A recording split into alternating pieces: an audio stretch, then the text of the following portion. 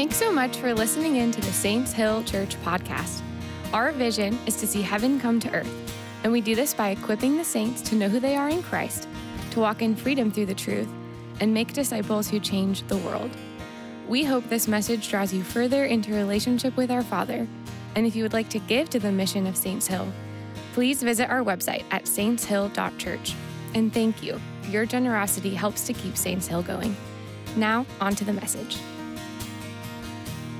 Luke 11. So as you're getting your Bibles, as you're finding your Bibles, turn there. And I'm going to have you stand up with me once you find it.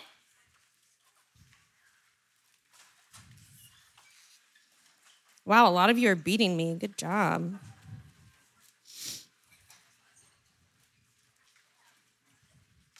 We're going to be in Luke 11, starting in verse 14. And the reason we stand for the reading of the scriptures is we want to honor this word. It's not just another word.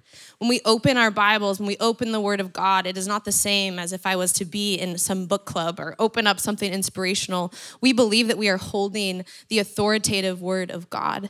And we believe that we stand and we honor his words that he's saying to us. And after I read, if you're new, I will say this is the word of the Lord, and the church's response is thanks be to God. It is that agreement together that what we are about to study today is not just man's words. It's not about me. It's actually that we would receive a word from him. So with that, we're going to start in verse 14.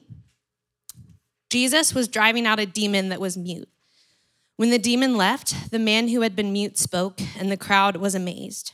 But some of them said, by Beelzebul, the prince of demons, he is driving out demons. Others tested him by asking for a sign from heaven. Jesus knew their thoughts and said to them, any kingdom divided against itself will be ruined, and a house divided against itself will fall. If Satan is divided against himself, how can his kingdom stand? I say this because you claim that I drive out demons by Beelzebul. Now, if I drive out demons by Beelzebul, by whom do your followers drive them out? So then they will be your judges. But if I drive out demons by the finger of God, then the kingdom of God has come upon you. When a strong man, fully armed, guards his own house, his possessions are safe. But when someone stronger attacks and overpowers him, he takes away the armor in which the man trusted and divides up his plunder. Whoever is not with me is against me, and whoever does not gather with me scatters. When an impure spirit comes out of a person, it goes through arid places seeking rest and does not find it. Then it says, I will return to the house I left. When it arrives, it finds the house swept and clean and put in order. Then it goes and takes 7 other spirits more wicked than itself, and they go in and live there. And the final condition of that person is worse than the first. As Jesus was saying these things, a woman in the crowd called out, blessed is the mother who gave you birth and nursed you. He replied, blessed rather are those who hear the word of God and obey it. As the crowds increased, Jesus said, this is a wicked generation. It asks for a sign, but none will be given it except the sign of Jonah. For as Jonah was a sign to the Ninevites, so also will the Son of Man be to this generation. The queen of the south will rise at the judgment with the people of this generation and condemn them. For she came from the ends of the earth to listen to Solomon's wisdom, and now something greater than Solomon is here. The men of Nineveh will stand up at the judgment with this generation and condemn it, for they repented at the preaching of Jonah, and now something greater than Jonah is here. This is the word of the Lord. You can be seated.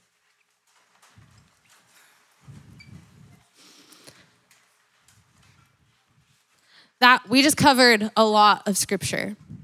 And I think there are so many ways that we could go and that we could see what God has to say, that his word is so endless that we could spend so much time just here. But I believe that even in continuation of what God has been doing, it's this crazy thing. We're in a Luke series that we've been in for a long time. But we had this teaching in the new year of this season of connection, to be connected to God, to be one with him, to know him, to see him, and to move from that to last week. There was so many of us that said, Holy Spirit, I just want more of you. Holy Spirit, you are welcome here. You are welcome to be here. And I think that what God is doing is he is stirring up in this house to be a house that is, and Alex said it already, he started at the consecrated house. This house that is consecrated to the purpose of knowing and being with God.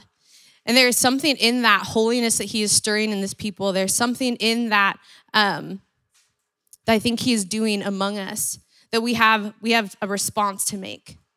That we have a response to make to that invitation of God of, will you be my people? Isaiah 56, we were in a staff meeting, I think, when the Lord brought my attention to the passage in Isaiah 56. And it calls the house of God, the people of God, a house of prayer.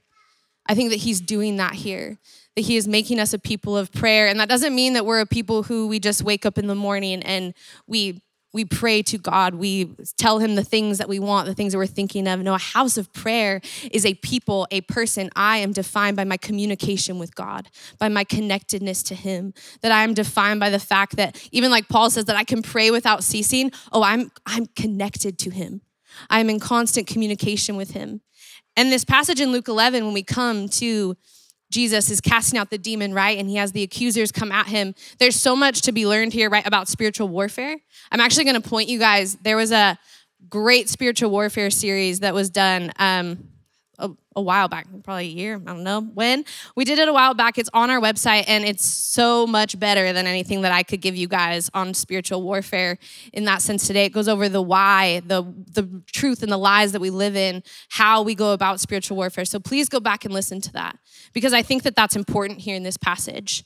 But I think that where our attention is supposed to go today is not necessarily on that initial Jesus driving out the demon. Luke spends a really short time talking about the miracle, and the bulk of the time talking about Jesus' response. And Jesus' response to his accusers is all about the house. He uses the analogy 3 times of the house. And I think that in what Jesus is giving us today, that he's actually going to show us how to be the house. You are a dwelling place. Whether you believe that yet or not, that's what we're going to talk about today. You are a dwelling place. And like Alex already said earlier in the welcome, that you are a dwelling place that was made for God to dwell, to be consecrated unto him. The truth about you, about who you are, is that you were made to be dwelt. And if it is not by God, it will be by all kinds of other things. And so we come as the people of God, and we come to his word and we say, whoa, Jesus, teach us how to be your dwelling place. And I think in Luke 11, that is a big part of what Jesus is doing. For the first accusers that come at him, right, they say, oh, you're casting out demons by Beelzebul. And Jesus spends the next good piece of time responding to these accusers. And in his response, I think he reveals the truth about what it is to be, not only what the truth is about the demonic, but what that means about who we are as we are spiritual and physical, and the world that is true around us, it's connected. You can't actually sit in a passage and learn about, oh, what do the demons do, and not learn about how you were created to be. Because what they do is they cling to what is good, and they take advantage of what God has created. And God says, oh, I have a purpose for what I've created. I have a purpose for you. I have a purpose for you as a dwelling place. And what Jesus is saying is he's coming and saying there will be things that the devil will try to destroy. There will be ways that he will try to twist the dwelling place, that it's used for something other than me. Do not let it. And so today, my water bottle. That's why you don't put it on the ground. But I think today, when we go through these 3 ways, Jesus responds with the 3 houses. And in those 3 houses, I think he's teaching us how to be the house, how to be the dwelling place of God. So the first one that we're going to look at is that in verse 17, he starts his response. Jesus knew their thoughts, and he said to them, any kingdom divided against itself will be ruined, and a house divided against itself will fall. If Satan is divided against himself, how can his kingdom stand? I say this because you claim that I drive out demons by Beelzebul. So it's that house divided is the first house. And actually, before I keep going, I kind of want to define what I'm saying when I say house. I think I'm probably assuming a lot when I use that word. When I say house, I'm actually talking about what Jesus talks about. The first time we see him talk about it is he talks about the house of God. We see it in the Old Testament. The temple is the house of God. We even see Jesus earlier in Matthew when he's tearing out the tables of, I think I have a slide with the 3 verses on it. Is that there? Yeah. So in John 2:16, he says, stop turning my Father's house into a market. My Father's house, the temple, the dwelling place of God himself. The temple is the dwelling place of God himself. And what Jesus had made possible for us as new covenant believers is that we are the new temples. Do you not know that your body is a temple of the Holy Spirit who is in you, whom you've received from God? You are not your own. Do you know that you yourselves are God's temple and that God's Spirit dwells in your midst? When I talk about the house, do you believe that? That you are made to be the house of God, the dwelling place of God. And it's not just me, it's us. There's this beautiful connectedness that we see in 1 Corinthians of, it's a me and it's a us, it's the church. We cannot disconnect from one another. We cannot disconnect the fact that how I host his presence will actually impact what we experience together. That how I consecrate my house, how I live my life will impact you as my brother and my sister. It will impact this house. Saints Hill Church will be defined by the way each of us consecrates our house. It's not just about the people who come on stage. It's about the hunger in the room, the fact that there is a people that will be holy and consecrated unto God.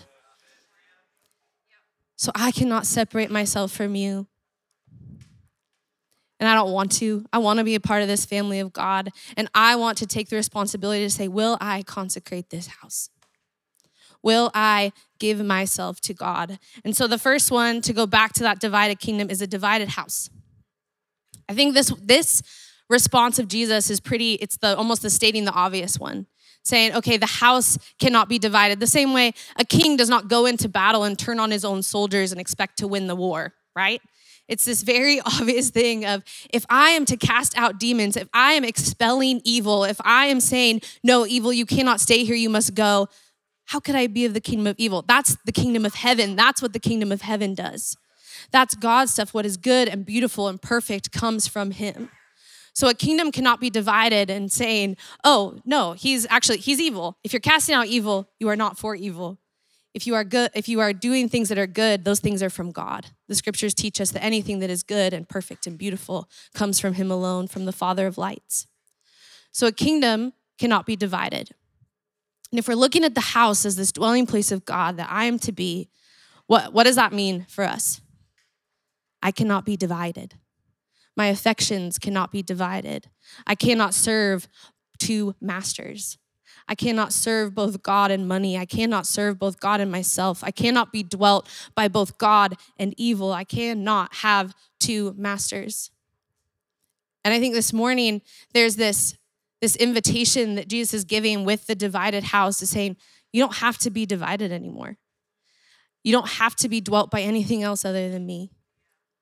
And I think there's probably some of us in this room that, I was thinking about this for myself, that we can kid ourselves, that to not make a decision to say, oh, okay, well, I'm not going to choose God, but I'm also not going to choose anything else. And I think all things to all people. What this verse is showing us is that in making no choice at all, you are making a choice. You are being dwelt by something when you do not make a choice. And we live in a culture. I have a quote from, it's an author, and this is a quote that's used at a lot of inspirational conferences. Things are take charge of your life and your career and what you're doing. It's Elaine Maxwell, and she says this: my will shall shape the future. Whether I fail or succeed shall be no man's doing but my own. I am the force. I can clear any obstacle before me, or I can be lost in the maze. My choice, my responsibility, win or lose, only I hold the key to my destiny. Only I hold the key to my destiny. And I think I've read quotes like this before or sat in meetings like that before where I'm like, yeah, I've got this. This is my life, my destiny. I'm the captain of my ship. And actually what Jesus is saying here is that if you say, I hold the key to my destiny, you have taken those keys from him. You have said, oh, I will be the captain of my ship. And you've said, oh, actually, God, I'll take this. That you cannot be the captain of your own destiny. You cannot hold the keys to your own life and say that God is the one who holds them. You cannot have a divided house.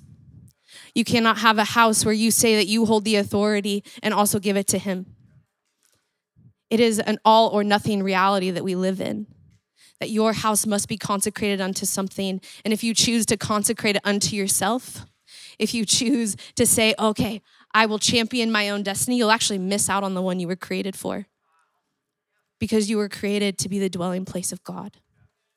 You were created to receive from him your dreams, your destiny, to have him as your ultimate vision. think we love to create vision for our lives. We love to think about what's next in my 5-year plan, and all of that can be good if the house is consecrated unto him. The dreams are from him. The vision is from him. It is for him, and it is not for myself. I know I do. I make dreams all the time for my life that are how I want them to be, and I start to build it because eventually I want to be able to have this kind of house. I want to be able to give my son this kind of life, all really beautiful things. But I take the keys from him, and I say, I think that I can champion this future better than you can. I think that I can create for myself a future that is better than what you hold. And that is the lie that we believe when we think that we are the captains of our own destiny. Because in doing so, we actually open up ourselves to the dwelling of things that are not God. A house divided cannot stand. It will not be a divided house. The second thing that Jesus pushes this point with is the strong man. He says in verse 21, when a strong man fully armed guards his own house, his possessions are safe. But when someone stronger attacks and overpowers him, he takes away the armor in which the man trusted and divides up his plunder. So what Jesus is saying here, I always read that verse and I was like, oh, Jesus is like, the strong man is Jesus and someone's trying to get in something. But what this verse is actually saying is that Satan is the strong man and Jesus is plundering him. That there is no man stronger than Jesus. If Satan is at the door, the same way that Satan was at the door of the man with the mute demon, that he was the one that was dwelling in the house, Jesus came and said, no, I will overpower you, I will plunder you, and I will take back everything that has been stolen. And what Jesus does in you when you let him, that's the reality. He doesn't call Satan a strong man because there's no strength to the demonic. There might be things in your life, there might be darkness that you feel, there might be things that have clung to you that they feel powerful, and you say, I don't know how I could ever shake this. And that is real. And the truth is that you cannot shake it. But Jesus is the strong man who can take it back for you. Jesus is the strong man who will come. And if you let him, he will come and he will plunder the enemy and he will say, oh, I will take everything that has been stolen from you and I will give it back to you more than it was before. Do we believe that Jesus is the only one worthy to be the guard at the door, the only one worthy to come to plunder the strong man? That if you have darkness in your life, if you have things you feel like you haven't been able to beat, you have healing that you've been going after and you're like, I don't know, like if I will ever see this. I don't know if I will ever see the healing in my life that I want to see. Give Jesus the vision. Let him be the strong man. Trust that he is strong enough to defeat the actions of the enemy in your life. That he is strong enough to defeat the lies that we believe. That there is truth to be found in him and him alone. That he is the strongest one, the only one who is able to dwell in you and to protect your soul, the only one that your soul was created for. The third way that Jesus pushes this continuing forward is when he talks about the impure spirit. He says, when an impure spirit comes out of a person, it goes through the arid places seeking rest and does not find it. Then it says, I will return to the house I left. And when it arrives, it finds the house swept, clean, put in order. Then it goes and takes 7 other spirits more wicked than itself, and they go in and live there. And the final condition of that person is worse than the first. The picture that Jesus is painting here is, I think, something that we often do. That we put our own house in order. Or you talk to people that are like, oh, I don't know God, but I feel peace. Oh, I don't know God, but I think that I have a life that is in order. I have things as I want. I'm happy. I'm happy. I live a good life, and I do not have God. And we look at them and we're like, well, but you still need him. But the truth of the scriptures is that you do need him. You need to be dwelt by him, because even if you think that your house is in order, you think that you have found peace, if it is not in Jesus, it is temporary and it is a lie. And it is what is happening in that verse is that the spirit's left the house and you're like, oh, I can clean it up and it feels good, but that spirit will return. What is going to wreck the house will come if Jesus is not the one dwelling in it. And what we have to know is that life without him is not good. No matter what you're experiencing, the amount of money you've accumulated, the happiness, the perceived happiness that you feel, If Jesus is not there, it is not a full life. It is not an in-order life, for the only one that can order life is the one who did it from the very beginning. In Genesis, it says that he brought order out of chaos. He took a chaotic world and he ordered it. And that is what he does in each of us. He takes it and he orders it. He orders the chaos we didn't even know was there when we let him. We have to let Jesus be the only one to give us order, because the person that we listen to on the podcast, they're not going to give our soul order. I cannot give my own soul order. The book that I read that, I feel like this is giving me so many good rules for life, it cannot order my soul, for only Jesus can do that. There is no amount of knowledge that can order your soul. I think about that. We come and we gather together on a Sunday, but guess what? There are 1,000 other places that you could go and you could learn about the Bible. Way better teachers than me that you could go and you could learn about the Bible. But the beauty of coming and being in the presence of God and learning from his word is that it is not about knowledge. It is about encountering God that he might change and shape our souls by his truth. When we gather as the community of the believers, there's a truth we're entering into, is that, as the body, I will stand for this and I will say, I want to be a consecrated bride. When we were worshiping this morning, I looked around this room and I feel like God reminded me of just the life that I've lived. I came to him when I was in high school. I came to really know the Lord, and I remember being a part of a community of believers, and I got to walk with people, and there's been ups and there's been downs, and I stood in this room today and I looked around at the faith in this room. I looked around at the people in this room who are hungry for God, and I said, God, thank you that I get to be here. Thank you that I get to be in the middle of a work that you are doing with people who genuinely love you. There is a genuine love of God in this room, a hunger to see him come, to see him move, to see what he is like. And I am like lost for words for how much it means to be given the gift to be here, to be given the gift to be now, to be given the gift of being around hunger. And there's something about being around hunger is that sometimes you can be in the room and you're like, there's hungry people, and you can feel like it's enough to kind of feed off someone else's hunger. You can feel like on a Sunday, like, that was so good, and I felt the presence, and you go about your week. But if you do not have your own hunger, if you do not have God dwelling within you, if you do not have him stoking your fire, it is not enough. Come and receive of the hunger of the body of God, that you might have it for yourself, that you might go out and live as a living temple. We've used that analogy before, as a fountain of God. Because the goal is not that you come here, get filled up, go get dry, and come back. No, the goal is that you know God, Holy Spirit dwelling within you, and you go out in your week and you come back so full you spill out on everybody else.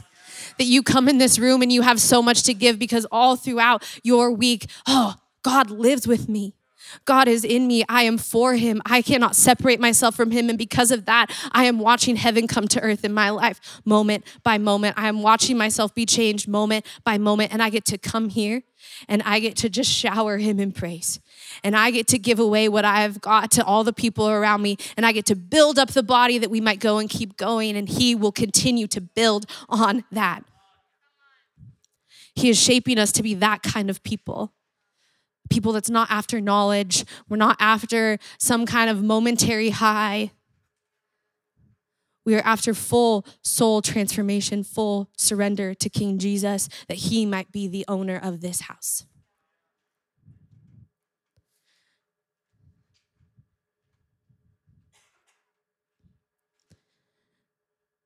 After Jesus says all this, there's a woman in the crowd who calls out, "Blessed is the mother who gave you birth and nursed you."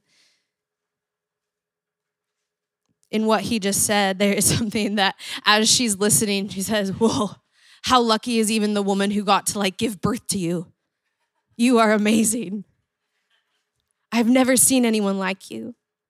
And Jesus' response is that the real blessed ones are the ones who would hear this and would obey it. It is not the ones who I'm connected to because I was born there. It is the ones who will hear the words that I'm saying and they will do as I say. Because the obedience to this, what does obedience to this look like? It is to set up a dwelling place for God, to believe that he is the strong man, to believe that he is the only one worthy to make a home in us, to obey his word and be blessed by it. And Jesus does not stop there, but he responds to that second accuser, right? There's the first that says, oh, you're casting out demons by Beelzebul. And then there's the second who asks for a sign. They test him by asking for a sign from heaven, which funny timing because Jesus has already given a sign, right? This is coming right after he cast a demon out of a mute man and he is no longer mute. That is if I've ever seen a sign, that's a sign that this guy is who he says he is. But the crowds start to gather and they're asking for a sign and they're asking, oh no, would you prove it to us? Would you prove to us that you are who you say you are? And in verse 29, these crowds, they continue to increase. And Jesus said, this is a wicked generation. It asks for a sign, but none will be given it except the sign of Jonah. For as Jonah was a sign to the Ninevites, so also will the Son of Man be to this generation. And I think there is here this call to repentance. There's an air of discipline. But as I read that verse this week, it was the first time that I was astounded by the great love of God. Because the sign of Jonah, if we look in Matthew, I'm going to turn to it really fast. I think I have it. Jesus says in Matthew 12, he says, a wicked and adulterous generation asks for a sign, but none will be given except the sign of the prophet Jonah. For as Jonah was 3 days and 3 nights in the belly of a huge fish, so the Son of Man will be 3 days and 3 nights in the heart of the earth. What does Jesus point to as the sign of Jonah? The death, the burial, the resurrection that he would accomplish. The great love is not to, he's like, you are a wicked generation. But what I see Jesus say in this verse is you are a wicked generation that I want to come to know me, that I want to be with. So much so that I will give you a sign. It's not the one you're asking me for right now. It is a better sign. It is that I will die. I will give myself away for you, that you no longer have to be a wicked generation.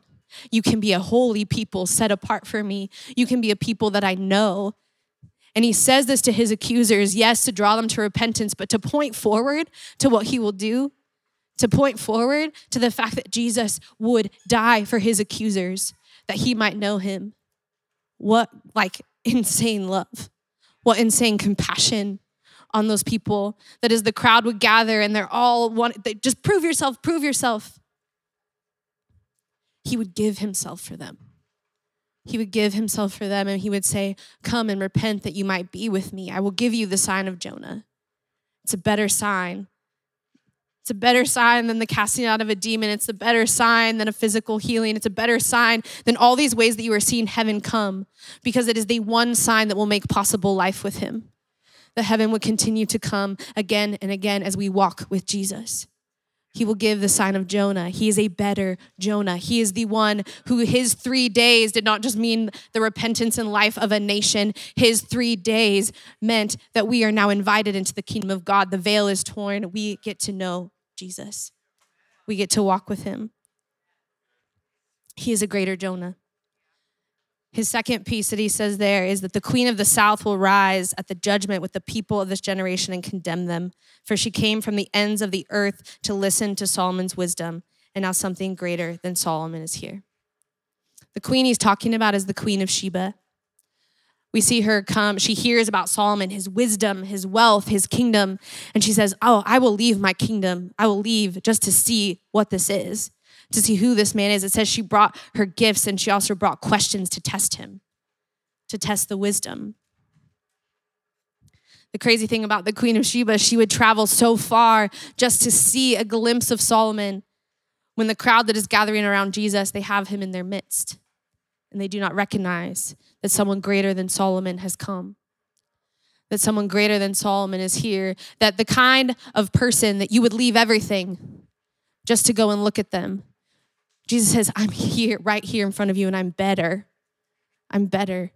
I will ask you to leave your kingdom the way that the Queen of Sheba did. But it is to take part of the kingdom that I'm making, the kingdom that I'm inaugurating, heaven on earth, that you can participate in. You don't just have to come and look at me and ask me questions. You get to come and I will live in you. I will dwell in you. I will be with you. And if you were impressed by Solomon, just wait and see what I'm like. There might be the people that you look to in your life, the people that impress you, the people that you say, oh, I want to be like that. Look at what they have, who they are. We declare at the church that there is no greater goal, no greater person to look to than Jesus Christ himself. And that we have the gift of him not just being looked at. We don't just look at a picture of Jesus on the cross and that's the life we get to live. I mean, honestly, that would be like, even that is awesome to get to just look at him. But he says, no, you won't just look at me. You will live with me. You will be with me. I will dwell in you. You were made to be a dwelling place, and I've made it possible that I'm the one. The Holy Spirit is the one that gets to live inside you, live with you, for you. You would be consecrated unto me. And how could you see that God, Jesus himself, greater than Jonah, greater than Solomon, greater than any of the prophets that they've known until this point, greater than anyone that we could ever imagine. And he says, I want to dwell in you. Consecrate your house unto me. The sign of Jonah, the sign of looking at Solomon is that God is worthy of your house. He is worthy of your house. He is better than we could imagine. And giving up whatever there is to give up all of me, it's nothing compared to him. I had just this thought of how I think we often treat our house and God as a guest in it. That I will, in seasons when I'm like, oh, God, I'm needy for you.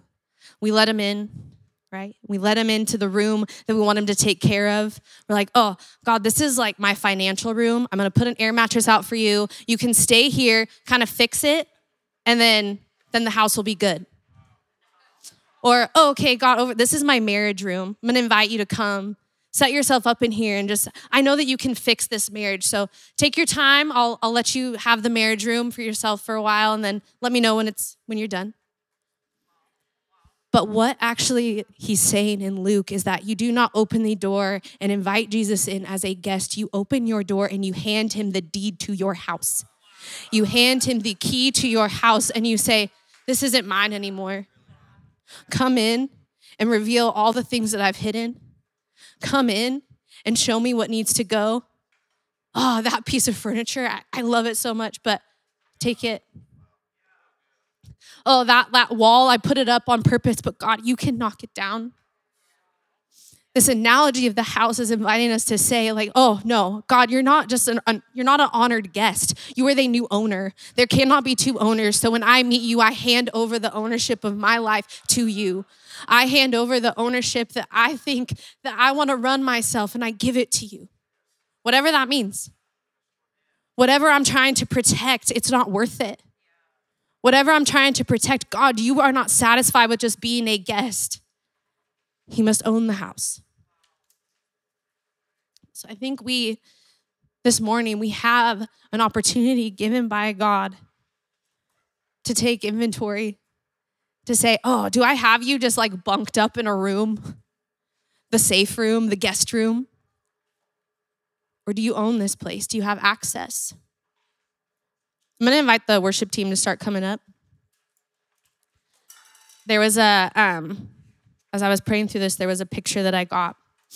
Just what God wanted to do in me with this. And as he came into my house,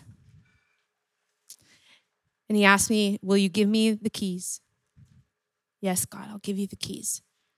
I walked through the house that was in my mind's eye had like the beautiful built-in bookcases and all the things I love, the arched doorways. And I remember seeing things that I was like, I don't know what you would change in here. It looks pretty good. And Jesus started to tear down one of the walls that was in my house. And as he did, it revealed not just like another room. It opened up this, it was like floors above. There was a second floor, third floor, fourth floor, fifth, continuing on that I'd never seen before. That when we let God come and take ownership of our house, he says, oh, no. It's not only what you will give, what you will lose. For everything you lose for the kingdom is gain. I'm going to open up to you an unlimited life of walking with me. That you will get to see heaven on earth, that actually you've been blind to all that I want to do in you because you've been clinging to this one room. You've been clinging to this one thing. You've been clinging to having ownership over your own house because you want to say, I don't know what it'll look like if I give it away. I actually like the things that I feel, the way that I want my life to go. If I give that away, I don't actually trust that you have more than that for me. But he does. Will we trust that God is the only one worthy to own the house? Will we let him open up our eyes to the things he wants to tear down, the things he wants to build? I'm not just giving you a picture of a God who's going to come and demolish everything. It says that he is the one who brings order, that the things he cuts, the things he tears down are so that more fruit can live in your life. It is not unto no end, so you might know God, be known by him. Thanks for listening. If we can do anything to help you, or if you want to stay in the loop with what is going on in and around the church, you can follow us on Instagram, download the Saints Hill app in the App Store, or visit our website.